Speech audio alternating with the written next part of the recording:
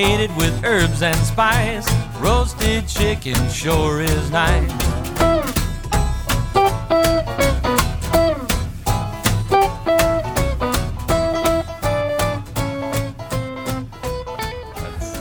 Hi, Cody. Hi, David. Welcome to Memphis Mondays. This is the second technical one we've done. Wow, crazy. I thought it was the third. But yeah, the first one was kind of a...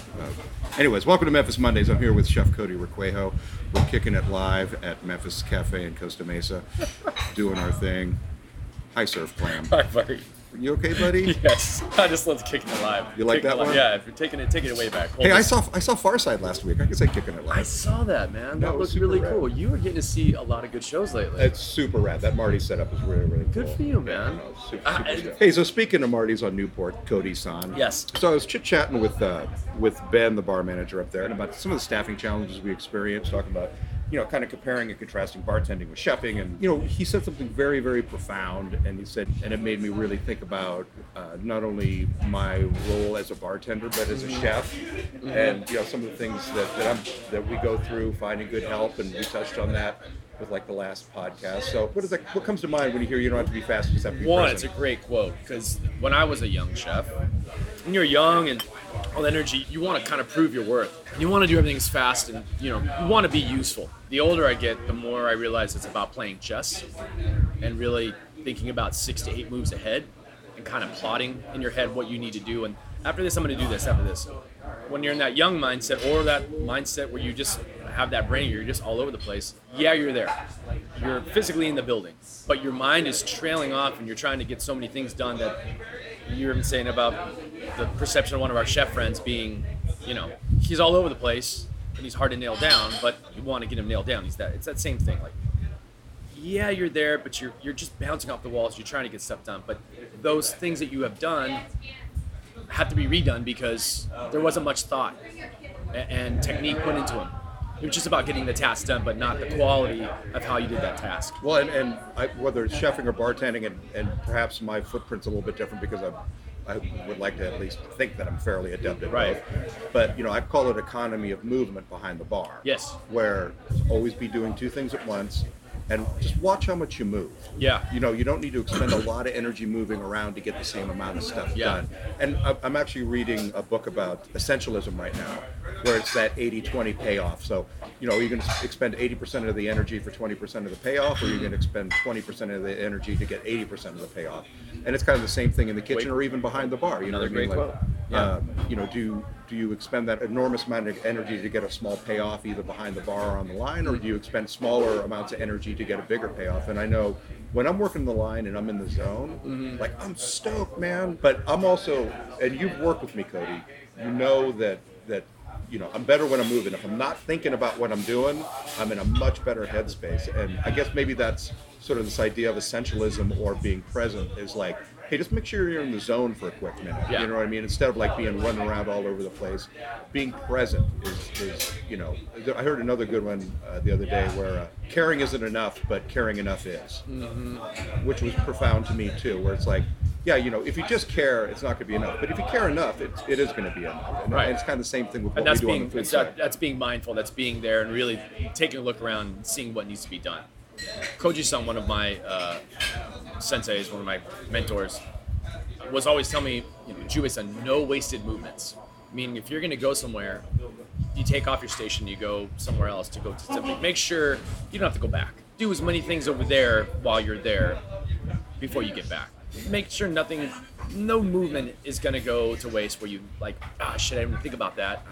It used to happen all the time when we would take the elevator down to the Batcave. Oh, that was and you worst, get down there and go, shit, what was I supposed to get? Yeah. And that's kind of the same thing. Well, to explain that situation, that was great because our walk-in was 1 floor down via elevator at the retreat. Yeah. Which is the biggest waste of time ever. It would have been smart to have a clipboard in hindsight and take it down and write. But I think it harkens to that. Just be present. Know what you need to go grab before you make the decision to actually take your body and move somewhere to go. Well, and my friend Tien that I'm working with out at the Ace right now, he comes from Ed Robin, and he was a kitchen manager. He was a line cook for a while, and Tien's not much of a quote-unquote chef, but he's handy behind the line. But he's got great organizational skills. But part of his thing when he would go around and run and gun at these Red Robins was, he would like harp on people if they just went to the walk-in to grab one thing. Yes. They were like, grab a 200 and grab all the shit that you need, Right. and then No go wasted back and movement. do it. No wasted movement. Yeah. Don't go back and do it. And I'm not saying, it's kind of weird because like I like it when that happens organically. That's that idea of showing up and being present. You know what I mean? Like, yes, a clipboard is optimal, but maybe you should just be in the headspace where you don't even really need to think about it. You know what I mean? And that's sort of like that Obi-Wan Kenobi Jedi mindset of being in the kitchen where, you once you get to that place where you can function like that, that's a beautiful place to be. I remember when it happened to me at the retreat, Cody, when I would do big runs of dressing. Uh-huh. And I remember it was the first time it happened where I was able to do exactly 2 quarts of Greek dressing, literally in 2 1-quart delis, and have it taste perfect, and I didn't have to measure anything, but I made exactly 2 quarts. And I wasn't even thinking about it. Like, I wasn't even in the room. You were just in the zone. Yeah, Yeah. And I remember the first time it happened, it was a cilantro vinaigrette is what I did. And I was like, oh my God, I made a perfect tasting cilantro vinaigrette. I just made exactly 2 quarts of it, and I didn't think about measuring anything, and it came out great. And I mean, that's sort of like that idea of, of being present, just making sure you're in that. Setting your intention, I'm gonna do this. I'm gonna do it to the best of my ability, and I'm gonna do it right now. Yeah, and not think about 6 other things while you're doing that. And kind of going back to where we're at on that quote, say you're making that dressing and you're trying to be fast and you're going through all the steps and thinking about it, right, as opposed to just being present. You're gonna lose something. You're gonna lose something by just trying to be fast about it. Yeah. Because you're just not. You're hurrying because you're trying to move on to something else. Your brain has already jumped on to the next thing you want to do. And that's not being. That's a really great point, Cody. Because once you're not on task, and I'm not focused, dude. God damn it, I drove you crazy, Cody. You know how not focused I am. But when I am on task for a quick little second, man, that's a great spot to be right. in. You know what I mean? You're way more focused than I am. Maybe in looks, but my undiagnosed ADHD is I've got about 8 thoughts going on in my head at all times. And it's really hard to focus on that one thing. That's why I think being in the kitchen or being a chef was such a great choice for me, because when you're doing something, doing sushi, whatever, I have to be on that one thing. My focus is on that thing. Meanwhile, when I'm not doing that task and I'm running around the kitchen, that's where the problems can happen. Yeah. So I had to really focus and concentrate, like, okay, where am I going right now? And then I would walk by and see something, oh, I want to do that now. And I would do that. I have that self-discipline to go, okay, this thing I want to focus on right now is really not the most important thing. What I really wanted to do was what I intended to do in the beginning. And I just tell myself, all right, Cody, just calm down, take a deep breath, and just go do what you need to do. It's super important to be like that in the kitchen, and only because it's different back in our day, because it was pretty much you and I and Celso and Van in the kitchen. Meanwhile, in real kitchens, when there's 30, 40 different bodies all working at the same time, you can't be that guy that's not focused and in the way of someone that is focused that needs to go do the thing.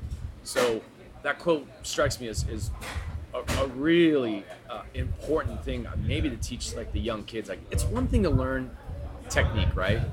But it's another thing to learn how to function in almost like a small society of other people trying to get their things, like almost like an ant farm of people trying to get their stuff done while you're kind of frazzled, not knowing what you need to do, like setting your intention. Super important, almost should be taught, like almost like a personal organization of skills, like what you're going to do and stick to that thing that you want to do. Well, and this is, my present situation out in Palm Springs. It's the first time I've technically worked under the brigade system. Mm-hmm. It's never made any sense to me, right?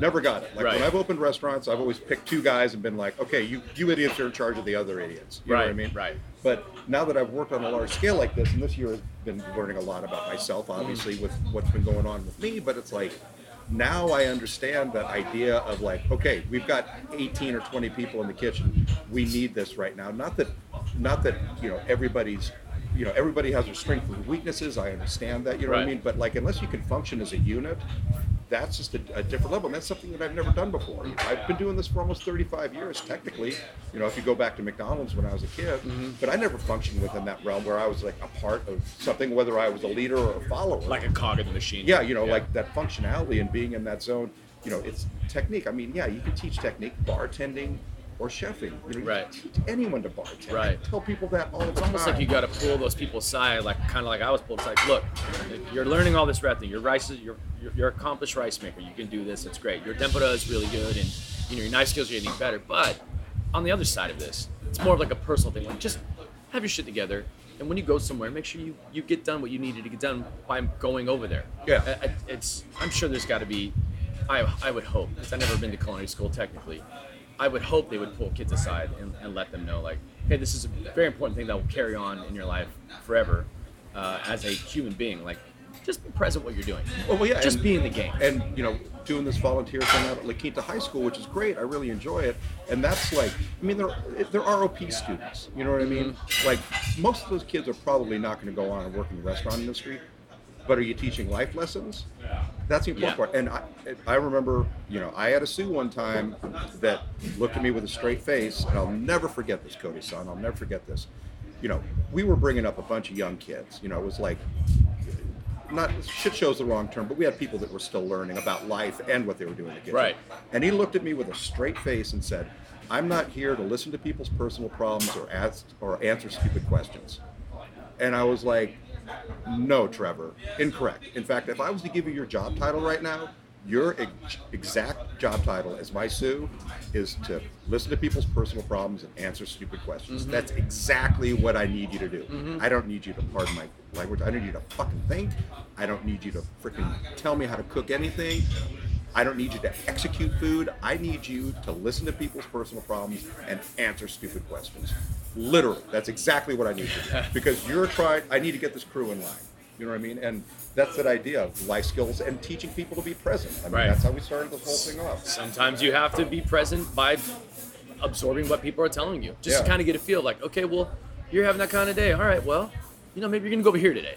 Absolutely. Right. And I always say, especially front of house and admittedly my footprint has landed me a couple different spots, but like I always say, a word of encouragement when a server is having a bad day is way better than a harsh admonition. Totally. You know what I mean? And I've taken servers aside like, hey, I get it. You're not rocking 100% today, but thank you for showing up. Right. Thank you for being present. But the machine still has to go, so let's figure out what we're going to do with you today so this machine can exactly. Still that keep doesn't running. mean you need to coddle people, but it does mean like, hey, just try and be human for a quick second. Like I said.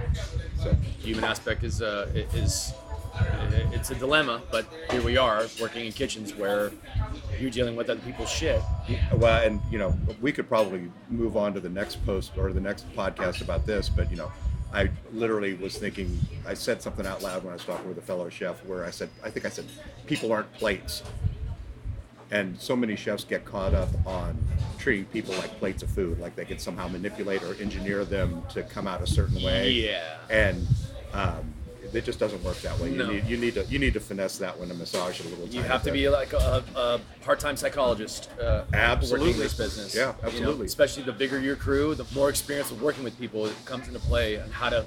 And I hate to say this, but not coddle them, but just kind of a little set parameters and little like tabs. Like, okay, well, we're gonna put you within here. I don't need you out here. I don't need you here. Just right in the middle. Let's put you right here. Yeah, we'll and figure out what we can do with it. I mean, we're looking at the line over here at Memphis, and Mario and Chef Abel have been here for 10, 12, 15, 17 years. I don't even know. They're machines. They're machines. But I know where Palma fits in the picture because of his personality and who he is. I know exactly where Abel belongs. Right. You know what I mean? Sergio's great too. He's in back prepping right now. I know where all these pieces fit, and it's not just their capabilities as chefs; it's their personality. It's their personalities. You know what I mean? Yeah. So and those are things that need to be taken into And that's account. like when you make a schedule, like, oh, I'm going to put this guy with this guy. Okay, well, those guys have a little issue, so we're going to put that guy over here and here. They can still work together in the same room, but we're not going to put them side by side. Absolutely, yeah. And who's more present? Abel, that guy's present, man. Like Right. during brunch, he's great. Right. Again, these are other topics for other times Keep as on far as going. that stuff. Very well done, sir. Thank you, Cody. That's a good quote. I actually read that quote the other day, and I was like, that's you know what? Fucking spot on, man. Thank you, sir. Yeah. Good shit. Well, whatever. Let's think about and talk about this stuff more.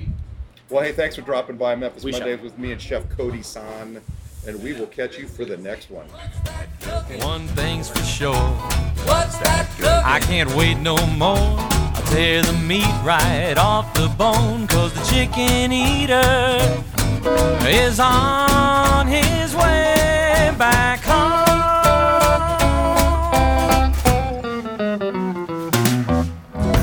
Kenny Rogers, oh